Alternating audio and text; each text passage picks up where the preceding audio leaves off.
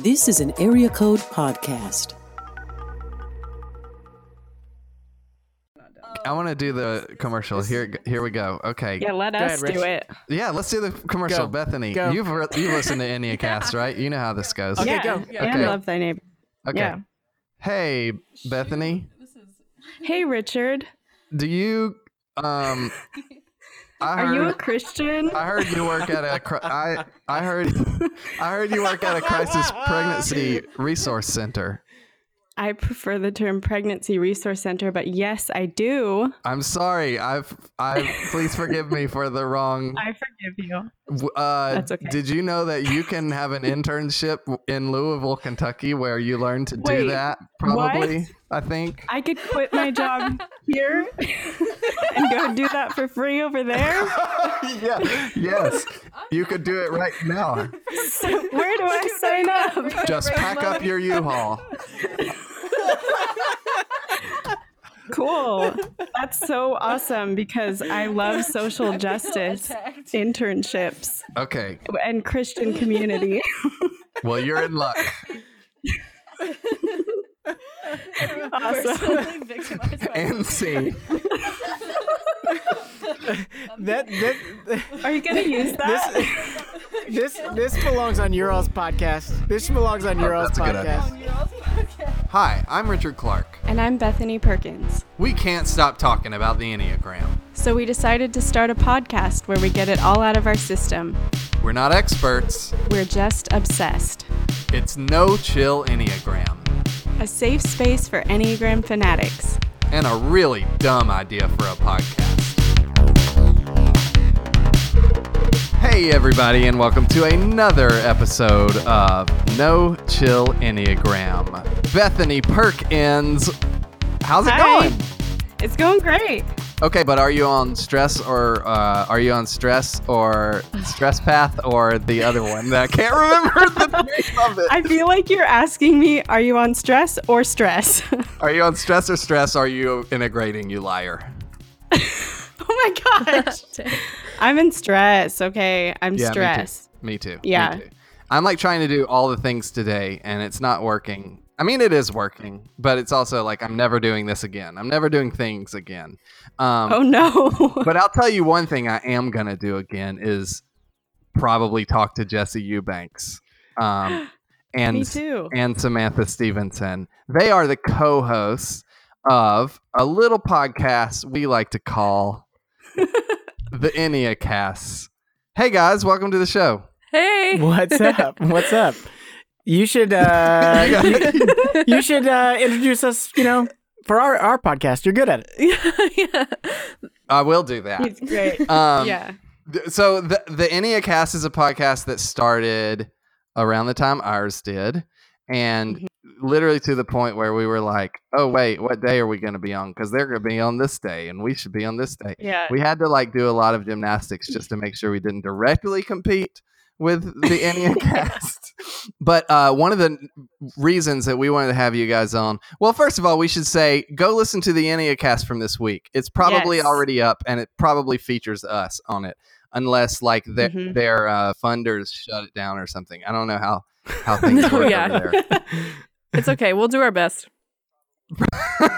Probably it was fine. Go listen to that episode first. Go listen to that episode first. And then come back here. And now we'll tell you the real story behind the real juicy gossip. real juicy gossip. Oh my So gosh. here's the deal. At the beginning of the Enneacast episode, I want to discuss this a little bit because you refer to like the fact that we texted each other like around the time that we were working on our podcast, and we both sort of mutually discovered that each other were working on the podcast. One thing I want to clarify is these two sections of hosts, I don't know how to talk about us.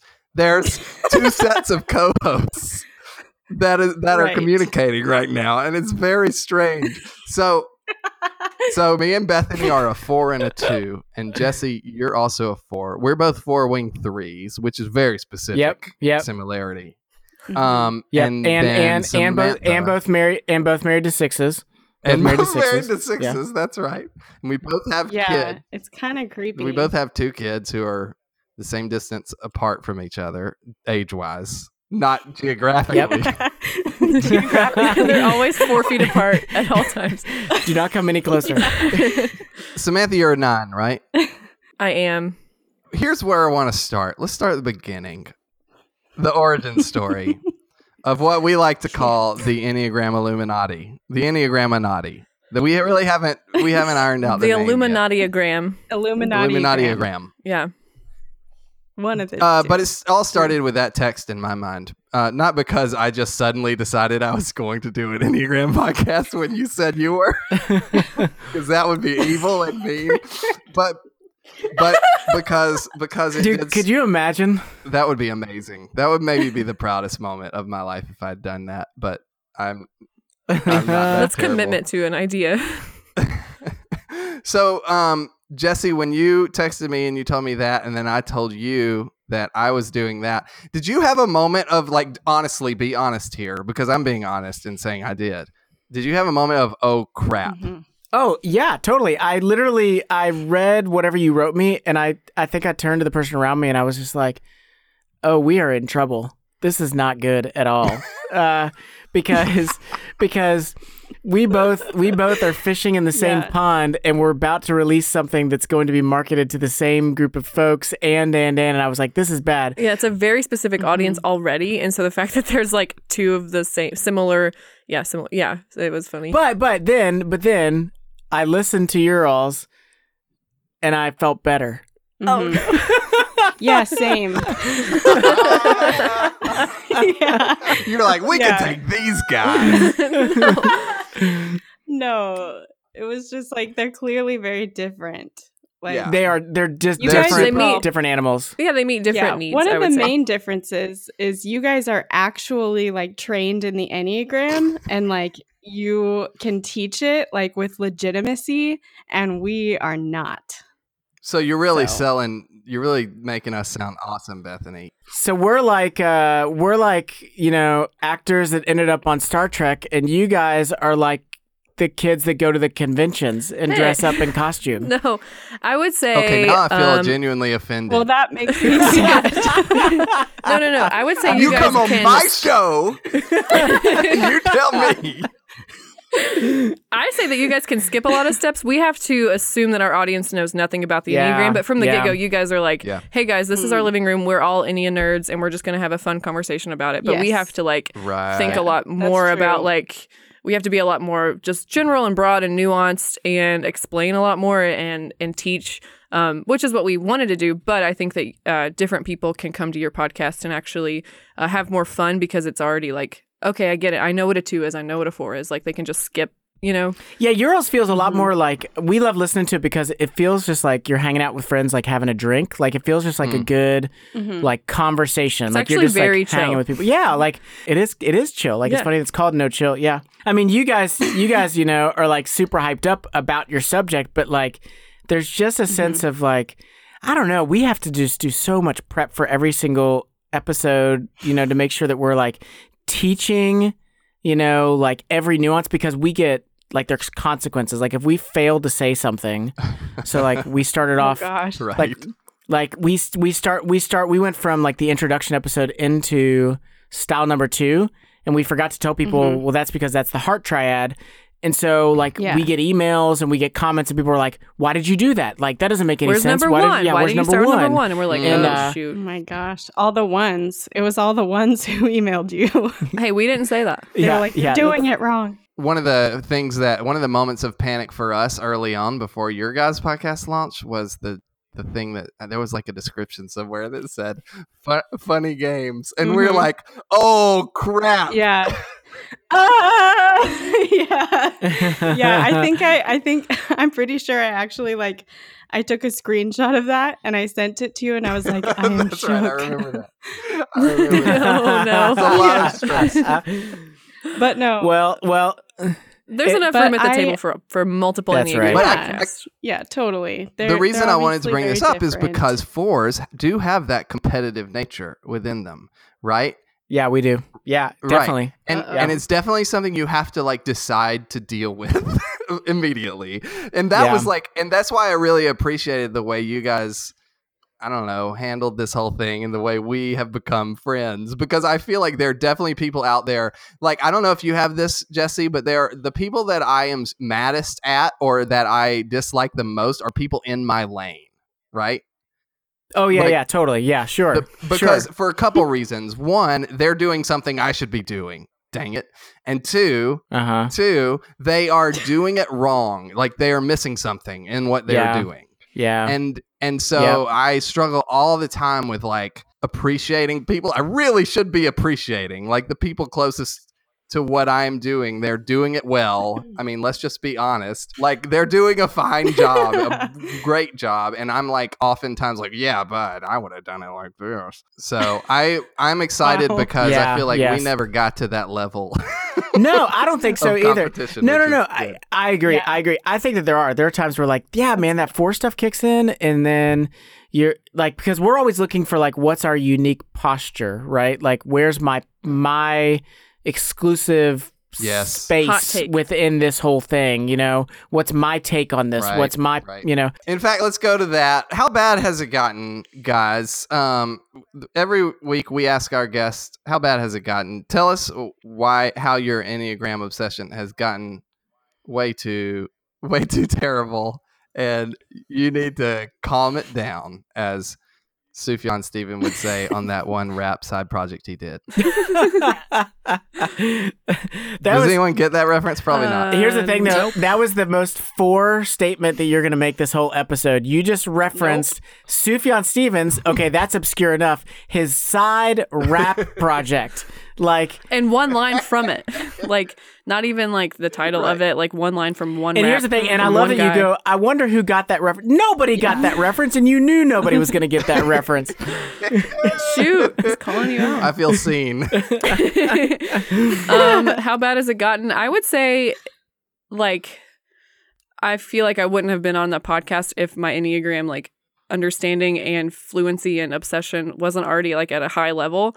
So for us, since we've launched the podcast, I've had people that, you know, I see, you know, frequently and that are just like, hey, how are you? How's it going? But now they've like started approaching me like, hey, like, I really liked that thing that you said on the podcast, or like, hey, they want to start immediately talking about the Enneagram, which is cool. But it's so funny because I feel like we just skipped like 10 steps into friendship. Like, we're talking about like their family dynamics and their parents or their spouse. And I'm like, oh, like, it's because you've built a relationship with me like via podcast, but actually like you and I have never dialogued about this before, that's fine. But like, it is kind of jarring if you like really do think about it. Like, I tell Jesse, I'm like, man, it's so crazy how like when we just sit here and have a conversation, like people are actually like listening to that and they're benefiting from it, and it's like so mind-blowing to me that I don't like to think about like the platform or the like sticking our neck out and putting ourselves out there as a 9. I need like a certain level of like being in my turtle shell. So yeah, I would say it's gotten pretty bad.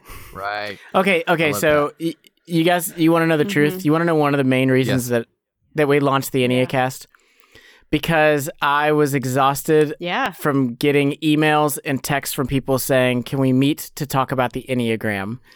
And I was so freaking tired of getting all of those emails and texts that I was like, can we just make a podcast so that these people will stop calling me and texting all the time so I can like be at home and hang with my family?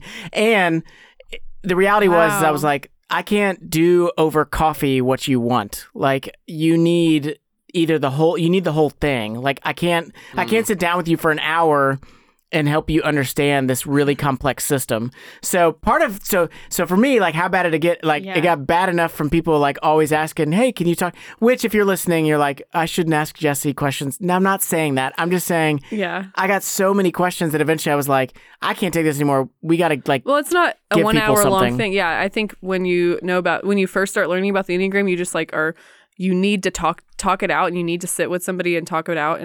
But it's true, like, you can't really go through the whole thing in like 20 minutes or an hour or in passing. It really does kind of become a longer conversation. So yeah, it got so bad we started a podcast about it. So. That's pretty bad. Well, what brought us here is that we are the ones wanting to talk about it with people in our lives so much. And they're like, oh my gosh, shut up about the Enneagram already. And we're like, we can't. And so I love that our whole strategy too is we were starting space. with like people who know about as much as we do about the Enneagram, and we're slowly like upgrading until we get to like the I don't know, the original Enneagram sages or whatever, like the monks in the mountains. That's who made the Enneagram, right? Monks and Mountains. That was their name of their first album. Yeah, that's their album. It's called Monks in the Mountains. That's a Sufjan Stevens side project. Which of your let's move on to our next segment. Let's do which of your 10 rules of the Enneagram are we breaking? You guys had this first episode that was so you were attacking us on this first episode. Yeah, I felt personally attacked. Yeah. If you go back and listen to the first episode of the Enneacast, they list 10 rules for the Enneagram. And immediately I was like, you can't do that. That's not fair. Yeah. But we had your all's pictures hanging in the studio while we were recording that segment. To you. Yeah. So shaking my head. I would say so, like probably mostly just like the first 5. Okay, let's go down them and talk about it. Yeah. Okay. Number 1 is don't. Yeah, do you all have them? We don't have them. Okay, good. Yeah, we've got them. Yeah, we got them this. to him. All right, good. Don't sound like a crazy cult member.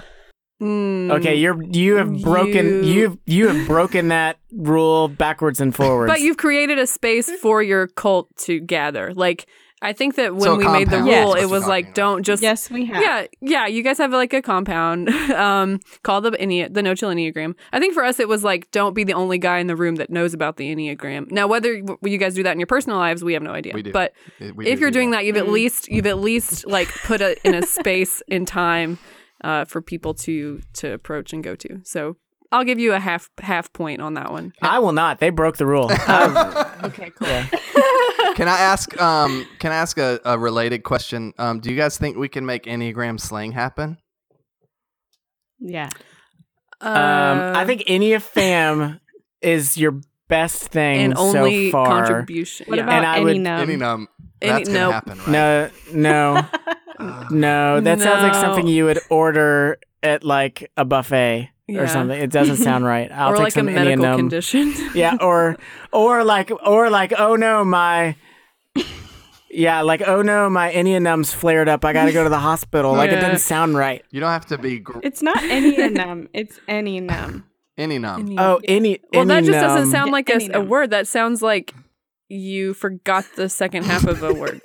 Like it doesn't sound like its own word. I was really against it at first, but I've come around. All right, number 2. Don't weaponize the Enneagram. You mean like ranking the numbers from best to worst? Oh, shoot. Guys, we promise we came up with this list before we even heard an episode of your podcast. But it sounds like I doubt it.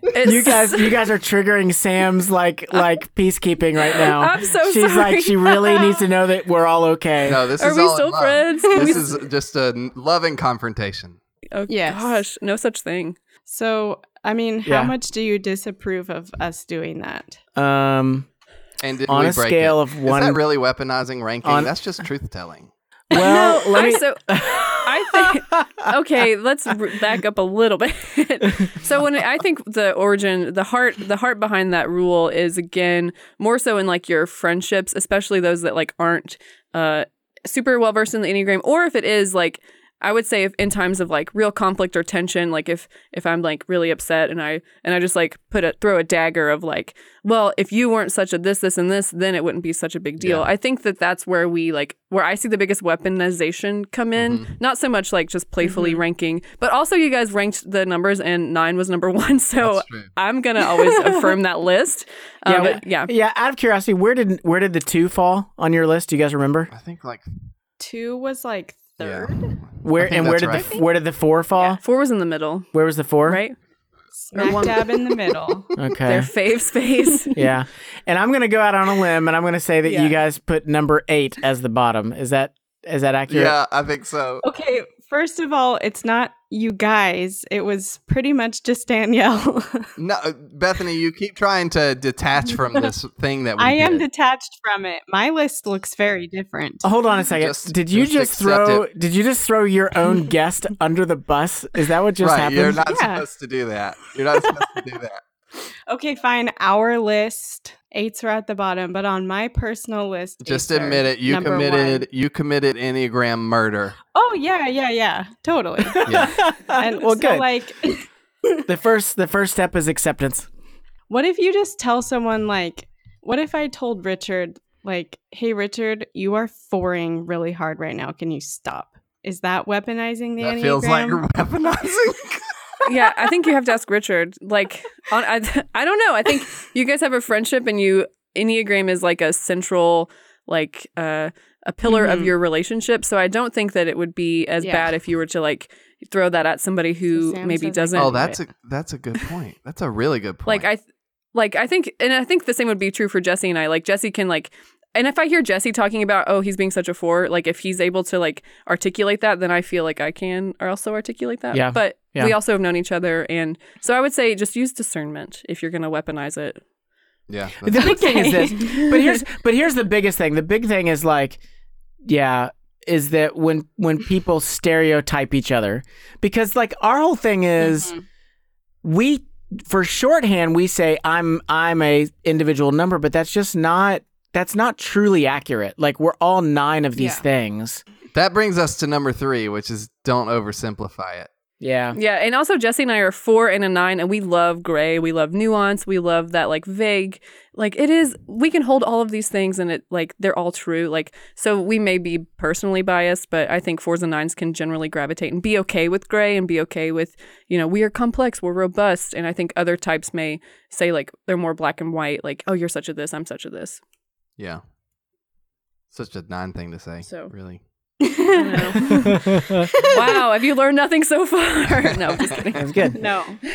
One of the ways that you could say we oversimplify things is that we tend to type fictional characters. Everything. Is that bad to type fictional characters? And if so, how come the Enneagram Institute can literally write an entire paragraph of just a bunch of characters they just threw together probably over lunch?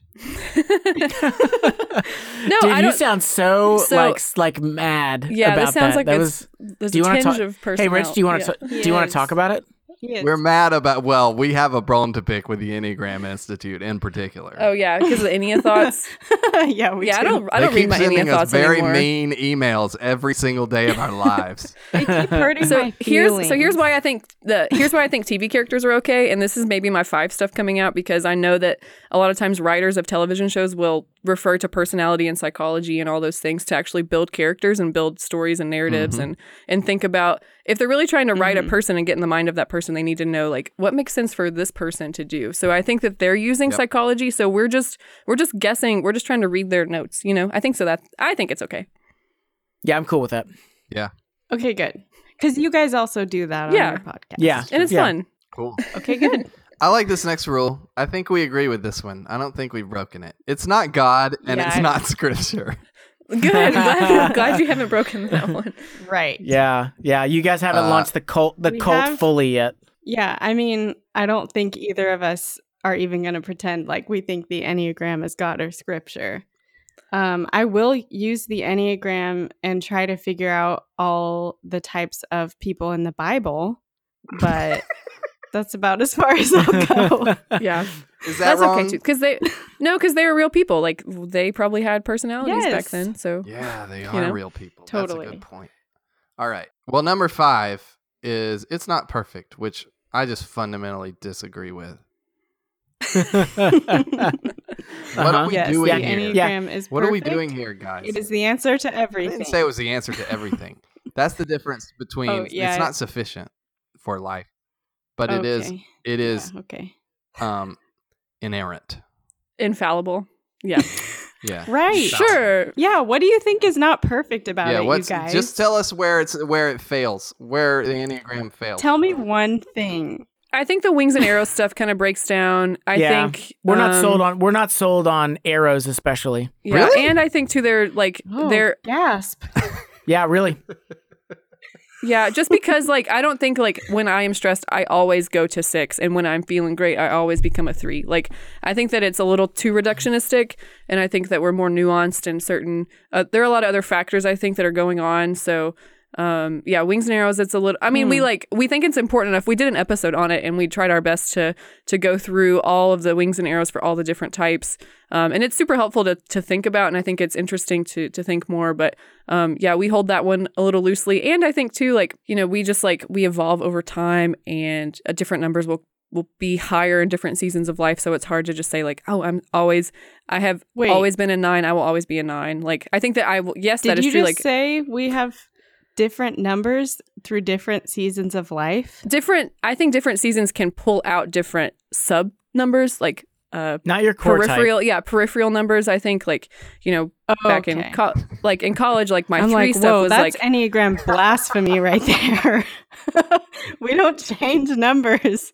So let me ask, like, what do you guys like the arrows? I mean, do you think that those are I true? love the arrows. I'm a big arrow fan, honestly. Yeah, I do too. Because I also have an arrow tattoo, unrelated, but you just like the idea of arrows conceptually. Yeah, like what is it? Yeah. Like what is it? I mean, I don't know. I don't find the arrows to always be observationally true. Like I look at people's lives and I'm like, sometimes it applies, but half the time it's not even close. Well, I think also like just our core type has ways of dealing with and experiencing stress. And so I think some people just stay in their type. Like they may not necessarily move to that disintegration number when they're in stress. Yeah, I think the arrow stuff is more like it's more applicable on like a philosophical level. Like as a 9, it makes sense why if I'm already overwhelmed for that to like morph into like paranoia and indecisiveness, because the 6 has some of that. But I think on like a practical, you can tell Sam's stressed because she's afraid. Like I don't think it's that cut and dry, and I think that would be true for most people. I think like I've also learned how to cope with stress in other ways that you can maybe see on other parts of my score, for example. Just I think that arrows is a fun thing to think about and to consider, and like you're saying, like our types have the capacity for stress and security, and there are similarities between wings and arrows. Like 9s are related to 6s, 7s are related to 1s in certain areas. So yes and no, I would say it's a both and situation. That I don't know if that makes sense. Well, we'll just have to agree to disagree on that one, I think. The Enneagram is perfect. Be honest with yourself. That's number 6. Yeah. What about it? I would like to think we don't break that one. Or don't be honest with yourself. That's fine. Just be That's a okay. narcissist. Just lie to yourself. That's cool. Whoa. They just gave us 2 options. Be honest with yourself or be a narcissist. So what's your point? Number 7 sounds like nonsense to me. You have all 9 types inside of you. No, that's not nonsense. We were just saying that like on our episode with Alan. What? No, we were saying the ideal is to go into the middle. No. We said, well, okay, maybe I was just saying this and you weren't, but that we all have all the types inside of us. It's just one is typically dominant. And that's why you did say that. That's why. And I said she's been listening to the Enneacast. Okay. Yeah, I would say to nuance it a little bit more, I would say that it's more about like in a situation, I have options. Like I can either choose I can go about this in a way that would look like a 9. I can choose to go about this in a way that looks like a 7. I think that we have the potential, like, I'm not saying that I can just like switch in my brain. I'm just saying like situations call, like there are ideally we look Yeah. at it as all 9 types they're 9 different tools, and that as we grow and develop and change and are transformed more into the likeness of Christ, that we are able to look at all 9 tools as resources that we're tapping into, that we're experiencing and enjoying. And but if I'm in like autopilot, or if I'm not actively thinking about what's happening or how to approach the situation, then I'll have a default, which is always the core type. And I think that that's true for everybody. We have a default type, but I think that sometimes we reduce our abilities to, I can live my best life. I can be the best version of myself and it's only going to look one way. I can only achieve like what it means to be a peacemaker. But I think I could grow and develop other skills as well, and also really like up my efficiency and up my spontaneity. Like I think that I can be inspired from the other numbers and learn to see them in myself and not have to just like try to use the 9 stuff all the time. So what you're saying is we can make choices, and we're not just genetically predetermined by our Enneagram number. Yeah, I just can't. I just can't, guys. I can't. I would say yes, we do have choice. Yeah. That sounds good. Debatable. All right, we'll agree. We'll agree on that. Yeah. Find number. I'm going to go through these quickly because we got other stuff to do.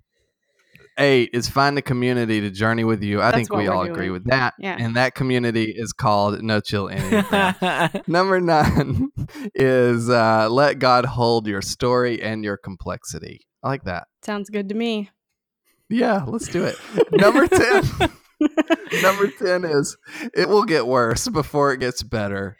Don't we know it? Don't we know it? Yep. We'll talk about that a little later in the podcast. Let's have our next segment now. It's called Occultist Symbols That Can't Be Trusted. It's our fave segment. We need some context. We need some context for this one. I guess some people are freaked out by circles with shapes in them and lines in them and stuff.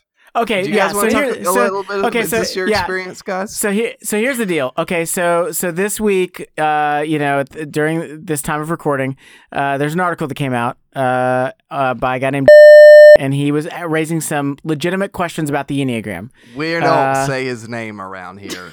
There was an anonymous article posted. Reviews. He's Voldemort to us. Yeah. He who must not be named. So here's what happened. So I'm reading under the comments on the Gospel Coalition's Facebook page because I like to see train wrecks and I wonder what's going to happen in the comment section. But one person did post something to the effect of, "I don't trust anything that is a circle with unusual shapes inside of it." And here we are now. And that leads us to this moment in time. Yeah, naming circles and shapes. So I think one that really struck me is the Pitchfork logo. Does anyone know this? Pitchfork.com. Anyway. I know what you're talking about. Little arrows in it. Yeah. Yeah. 3 arrows pointing upward. And it's like, is that a pitchfork? Is that a pitchfork? Oh man. I don't know. That looks pretty satanic to me. Devils hold pitchforks, so I don't trust it. Yeah. I don't know. Do you have one, Jesse? Sam said the other day, and I have to agree with her, Target. Yeah, Target's circles. very concerning. Yeah, if we're talking about circle occultic symbols that can be trusted, I would say Target is a cult that I am a longtime member of. I also said Starbucks because their logo is circular. Oh, that one definitely. Yeah. Starbucks for sure. The Starbucks Immodest logo, it has a problem. I think in some cases, we need to be careful about buttons. Buttons are round, and there's 4 dots inside of them. I just think we need to be careful. I think we're getting close to the line. Now I'm looking at my pants and I'm getting freaked out. You know what? This is one that no one will talk about, but clocks, you guys. Oh, right? Clocks. Dude. How do we know that time is just not witchcraft? It is. Honestly, you're right. Yep. Right. We can't trust. Who decided time? Am I right? Yeah, all the emojis. Who decided time is a really good point. How about this? Twitter profile pictures. I'm looking at Jesse's right now, and I don't trust it. Yeah. It's probably a good judgment. Yeah, when things were square, no problem. But ever since they went to the circle, problem. Problem, definitely. Okay, well, that was occultic symbols that can't be trusted. All right, we have our next segment. Are we ready? Bethany and I drive each other crazy. Are you guys doing okay? That's the name of the segment. Don't just laugh. We want you to answer it. That's funny. So here's the background. We just did a lot of talk about conflict resolution on your podcast, and we didn't really go into Bethany and I's relationship, but we are having not a hard time, but we're having a time with each other's deals. I'm so nervous just listening to you all. As fours and twos. So I think really what we'd like to talk about is what about each other, like how are you guys doing, first of all, and then you can talk a little bit about what about each other's numbers drives you completely insane as collaborative partners. Should we share first? That feels like fair. Yeah, that feels fair. Well, Bethany, okay, so Bethany often... We're squirming. I've tried to figure out how to frame this. I have a lot of ideas. Tell me about your ideas, Richard. I have a lot of ideas. Yeah, and one of the things that I do is I will get 100,000,000% excited about an idea, and then the next day we'll be like, never mind. I don't want to do that anymore. I don't want to do that anymore. Hey, Rich. Or like just like standing in the middle of this tornado, like, wait. It literally, it feels like a tornado of creativity and ideas, and And meanwhile, I'm just mad that she's harshing my buzz, basically. Yeah. Oh, totally. So here's my problem with what you're saying. Both the people in the studio are staring at me and laughing because I am the same. Oh yes. That's so awesome. I would say I've known Jesse for like over 2 years, and so I think like if that has been my experience, I know that about Jesse, and so I hold that as much like I'm okay with it. I've learned that is Jesse, and I also think it's it's helpful to have coworkers who have worked with Jesse longer to say like, oh, that's just him having a bunch of ideas. Like our coworker said, like she shared, if you had her on the show, she would have more, I would think. But I think it was helpful to hear somebody say like, oh, like I had to tell Jesse that he could only give me 3 ideas in one day, and I'm like, oh, okay, like see, I told Richard to please wait 24 hours after he comes up with an idea before telling me, just to make sure that it still even is in his mind and therefore worth me thinking about. I think that's good advice for people with a lot of creativity. I respect Jesse because he knows like that work-life balance is really important, and I think he values work-life balance as well. So he'll like if he does have a big idea, he'll say like, "Oh, I'm sorry, you can go back to your life." Like if he'll text me like after work hours, like he will have the idea and then he'll say like, "We'll talk about it later." And I think that I appreciate both because I understand like I'm similar. Like if it's in my head and if like as a 9, like I have just a lot of things that just kind of float in and out of my head, and I want to hold on to that. And so I get why he would want to just like tell me before he forgets. But he also knows that like when Sam's not around, like Sam's not thinking about work stuff. So he's able to care for me in that way and say like, hey, I get it. Like we'll talk later. Does that feel true? I think that feels, Okay. Yeah. Okay. Wait, can I ask you guys a question? Mm-hmm. Sure. Okay. So Bethany, is the frustration, is it because Rich like has so many ideas like just pumping out of him and he's throwing them all at you? Is it the overwhelming factor? Mm-hmm. Is it the unrealistic, like that sense that it's unrealistic with the season of life that both of you are in? Is it like what is it? It's a couple things. Do you feel it? Okay. I hate this so much. How did this turn into hell? This is like our segment about them, and now it's just about like fours. I think we are doing something tied to the occult. I've decided because we are in hell right now. Okay, to answer your question, it is the overwhelming like volume and intensity of ideas. It is also that I never know how serious it is Yeah. Like, because it could just be like hours later or a week later, Richard's like, nope, never mind. So, can I just say something? Welcome to my world. Yeah. Yeah. I don't have any idea how serious I am. I also I have to say, when I told Richard about this, because I was like, hey, I'm struggling over here. I totally framed it as like, you're not doing anything wrong, though. It's probably just me, and I just probably need to like adjust or whatever. But he was extremely kind and gracious and humble and amazing about receiving that feedback. So, but hey, let me guess this though, Richard, this is not the first time you've heard this. Like in life? In life. No. Like in Definitely life. not. I don't think it was the first time that day, right? Correct. Yes. I had. That was. She was only the second person to have a conversation with me about my emotional in what is the word I'm looking for? Insensitivity. No, yes. My emotional I mean, don't you think it's more maybe? like I mean, for me the whole thing is this, like pictures like come into my mind or ideas come to mind and they are very vivid and very intense. And so then I communicate those with the same clarity or vivid connection that I have. Intensity. Yeah. An intensity that I have.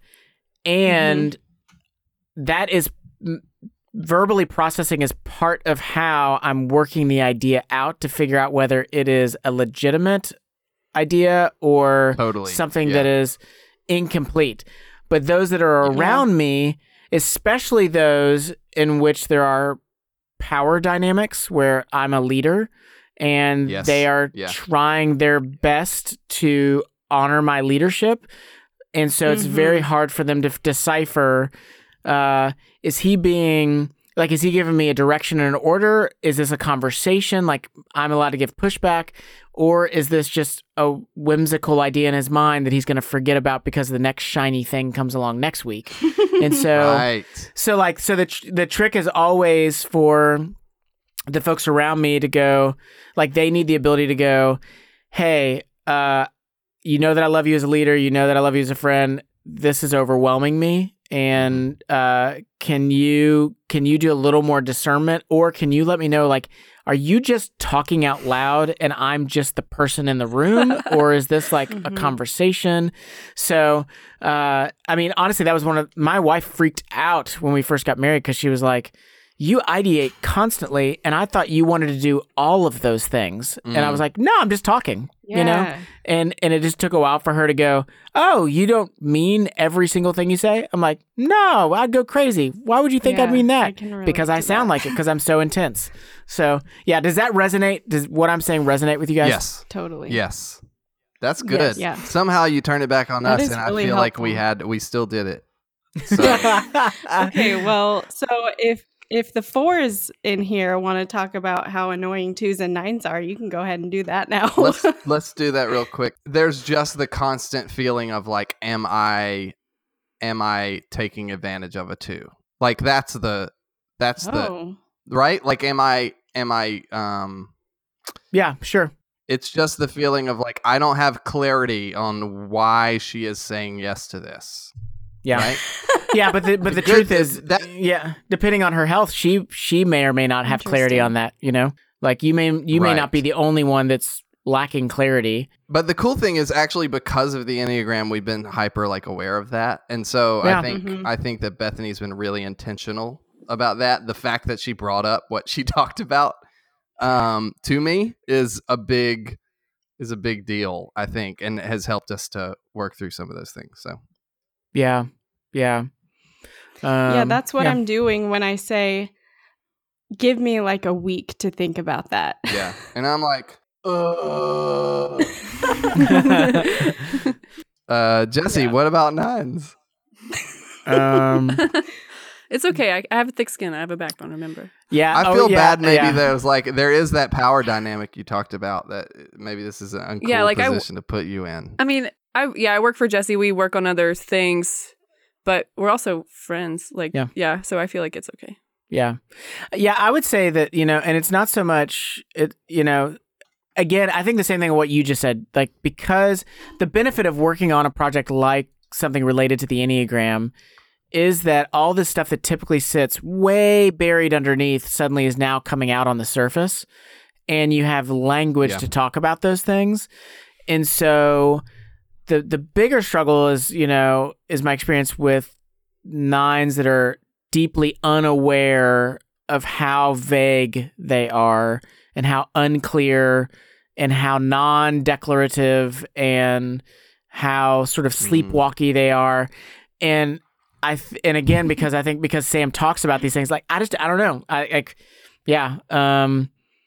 don't experience that in our working relationship as much, But I also do recognize, like, there's no way around the fact that, like, I own the fact that, being the boss, like, there's a certain role that I have in her life that is different than, say, like, a 100% peer that, like, it is different. Yeah. Yeah. And I would say too, like, the Enneagram has been helpful. Like, I'm able to articulate with more clarity and more specificity, and Jesse gets what I'm trying to communicate. Like, there was a time when, like, before we recorded one of our episodes, like, I just was really overwhelmed with trying to hold all the truth at once. Like, I think it was my 9 stuff, my 1 stuff, and I just, like, couldn't articulate that, and it felt like there was so much pressure, and that was the first time that we went from, like, facilitating a conversation to actually posturing ourselves as teachers. So, spoiler alert, we recorded all of our episodes out of order, and we waited later on in the production to record episodes 1, and we've actually gone back and re-recorded some of the teaching stuff.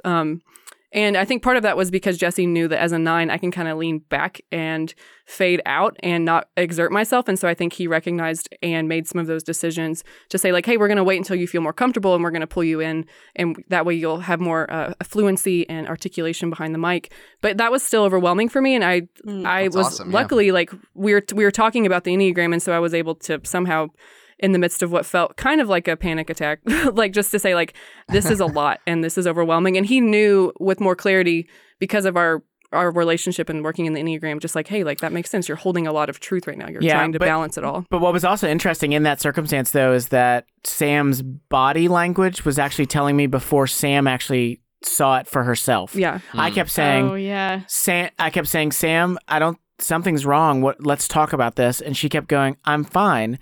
And I kept saying, your body is telling me that you're not. Yeah, my arms were crossed. Like, I was so stiff, and, like, I couldn't even, like, my posture was off. I knew something was off, but I didn't know what.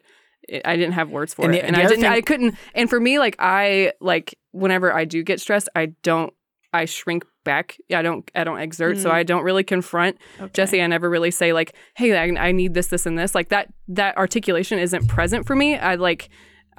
I just get silent, and I think luckily Jesse sees that and is able to say, like, what do you need? And that, I always cry every time he asks me that question. So yeah. I'm wow. It's that emotional realness, Rich. We make people cry. Yeah. The other thing, the one other thing too, like the one other thing I'll say too is that the interesting trigger for Sam that really suddenly made her feel overwhelmed initially was that our trailer showed up on the iTunes Top 200 in religion and spirituality, and that as a 9, that idea of suddenly being out in the spotlight was intensely overwhelming for her. Wow. As to where for me, as opposed to for me, because of my personality type and the fact that I've been leading, like, I enjoy it. Like, it's enjoyable for me. Yeah. And so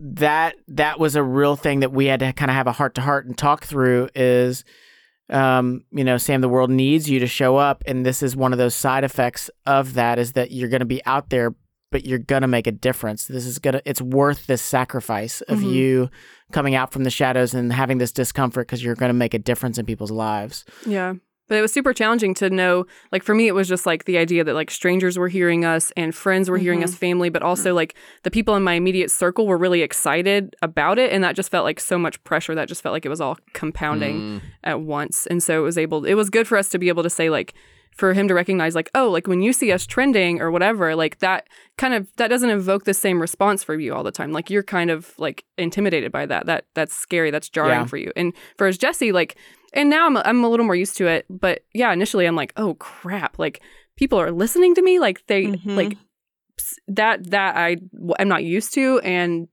I never feel like I seek that out. And so for that to be happening, I didn't know how to deal with it. So yeah. But we're good now. That's awesome. I appreciate that. Yeah. Thanks for asking. We have one more segment, and then we'll let you out of this cage you're in. Are you ready? Yes. Ready. All right. Okay. All right. Here's what we're doing, guys. We have 5 questions for you. All right. Good. But you're not answering them for yourselves. You're answering them for each other. Oh, okay. This is fun. Jesse. Okay. Number 1. What actor would play Sam in a movie? Can I give him my preferences? No. Okay. Definitely not. No, absolutely not. I'm trying to assert my opinions. As Like older Sam, I would say Sandra Bullock. Is that because Beth McCord was Sandra Bullock? Nice. Oh, she was? Nice. I forgot about that. Okay, I like that. I just thought you were copping out because that was the 9-episode answer. Who would you have said for yourself? Either Kristen Wiig, Emma Stone, or Tina Fey. Okay, yeah. Because I just like they're funny. Emma Stone was one of my options. Good. Yeah, that's good. For Sam, what you would have said, or for me? For myself. Yeah, that's okay. That's fine. Sam, who would what play would Jesse you say in a movie? for Jesse? Yeah. Oh gosh. What actress would play me in a movie? Yeah. So I'm thinking of like either like I'm trying to decide whether I want to go just like looks or like personality and like influence, because initially I said like somebody like Ben Stiller, but I don't know if I like that answer. I'm also not super into pop culture, so I don't know names of people very easily. I know for myself. I want to answer now. No. See, here's the problem, guys. You just asked a 9 Nope, a question without giving her a heads up. Yeah, So- it's gonna be 20 so minutes. good luck. Stretching her. Yeah, good luck in editing hell. Danny DeVito. No, I'm just kidding. That's what you said All for right, Mike that's the Costner. answer. No, Danny DeVito. That's it. No. Number no. 2. Okay. Do you have another answer? No, I was gonna say maybe the guy from The Greatest Showman. I don't know what his name is. Hugh Jackman. Yeah. Wolverine. Hugh Jackman? Sweet. Hugh Jackman. Yeah. No, That's you know, no, you it's know, The Greatest I'm Showman. going with Danny DeVito. I'm writing down Danny DeVito. good. Put that in the show notes. Number 2, Jesse, what would you say to Sam's 21-year-old self? You knew Sam it. No, It's you knew. more like what did I say to Sam's 21-year-old self? Yeah, I joined LT whenever I was 22. Yeah, what did you? Let's see. How old are you now, Sam? 24. You're 24, 23. So I knew you at 22. Yeah, 22, 23. Yeah, at 22, Sam came into my office to sit down and talk for a minute, and she broke down crying. And my simple advice was, Sam, you need to go get some sleep. And he was right. that was what she needed. So, Well, that was but no, the easiest my thing, problems could be solved that way. the best way I would have said, I would have told Sam to to show up because the world needs her to show up because she makes a difference in people's lives. That's great. And I would have thrown. I would have told Bethany to drink water. Yeah. What I. What? It's always a good Thank advice. you, Richard. I'm just trying to think. What's like something would I equivalent to say? go sleep?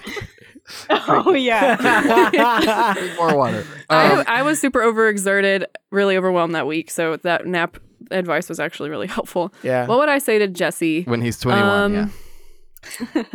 21-year-old Not when Jesse. you're 21. Oh, I'm so When sorry. he's- Lose the guy lights. The I've seen guy old lights? photos of Jesse. I The missed guy that. highlights. He had frosted tips. Oh, wow. Frosted tips?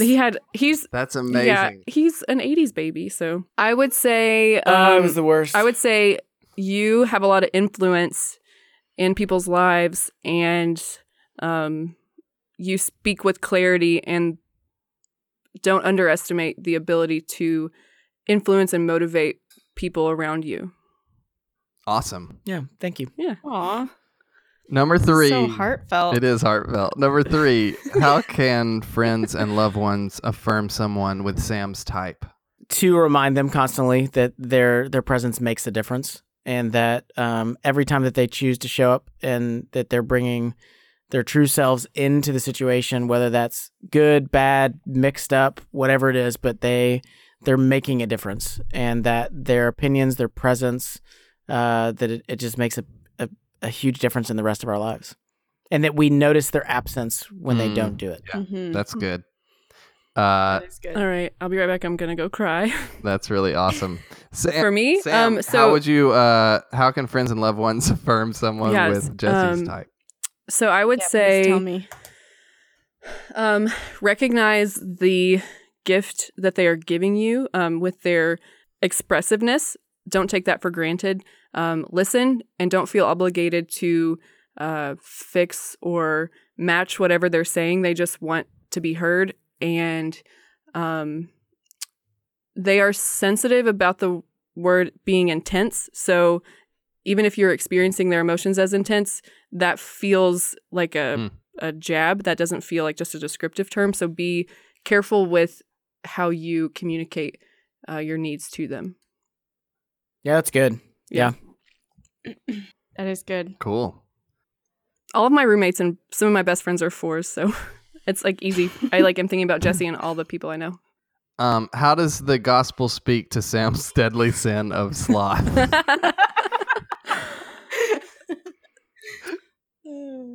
Yeah, because we are who we are, and we've received the good things we've received, the relationships that we've received. I mean, all the good things in life come as a result of God laboring on our behalf. And so the good news of the gospel is that God labored on our behalf. And part of that labor is him even absorbing our debt of sin that's against him. And so for those that struggle with the sin of sloth, he responds by saying, follow me. I've shown you the way. Come and work, be a worker in the field, be a part of my kingdom. And in those times that you fail, forgiveness will be waiting for you. So is it my turn? Yeah, sure. How does the gospel speak to Jesse's deadly sin of envy?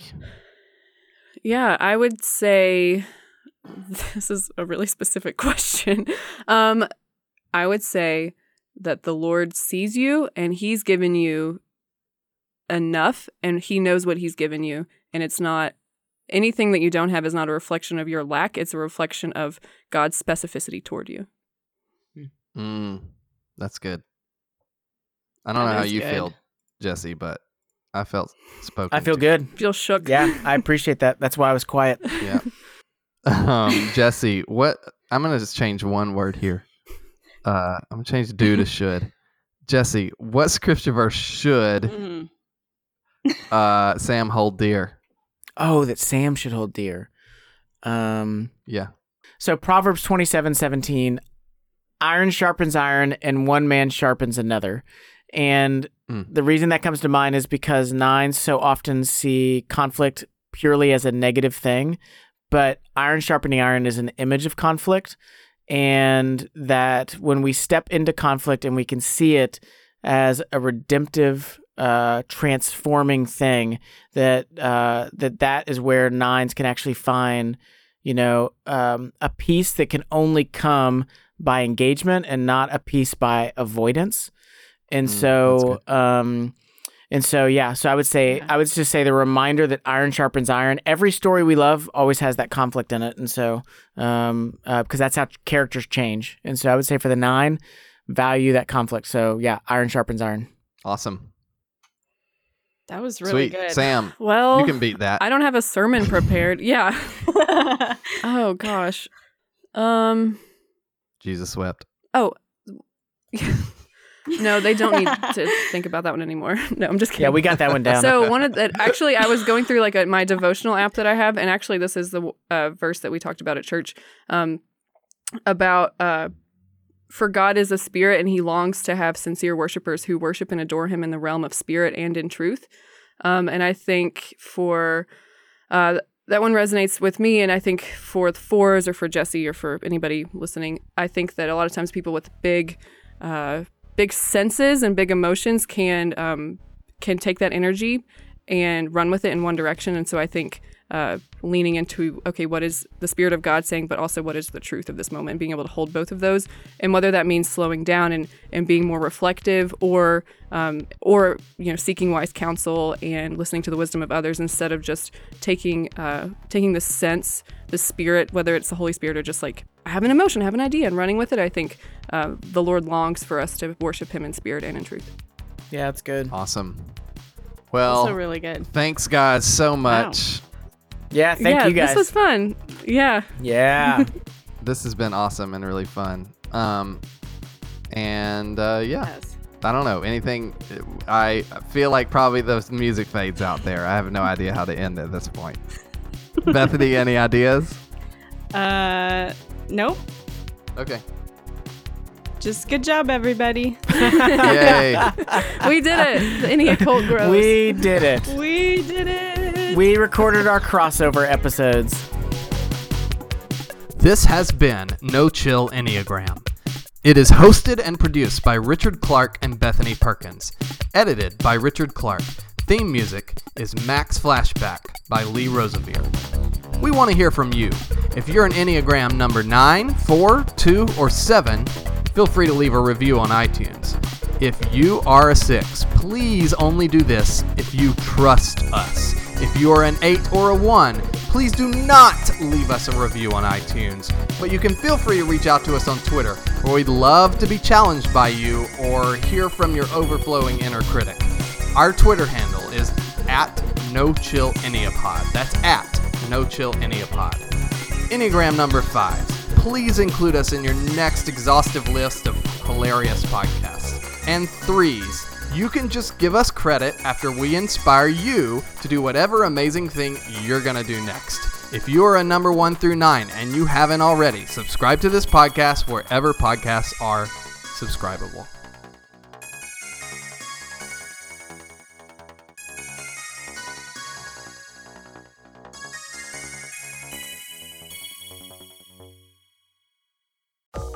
This is an Area Code Podcast.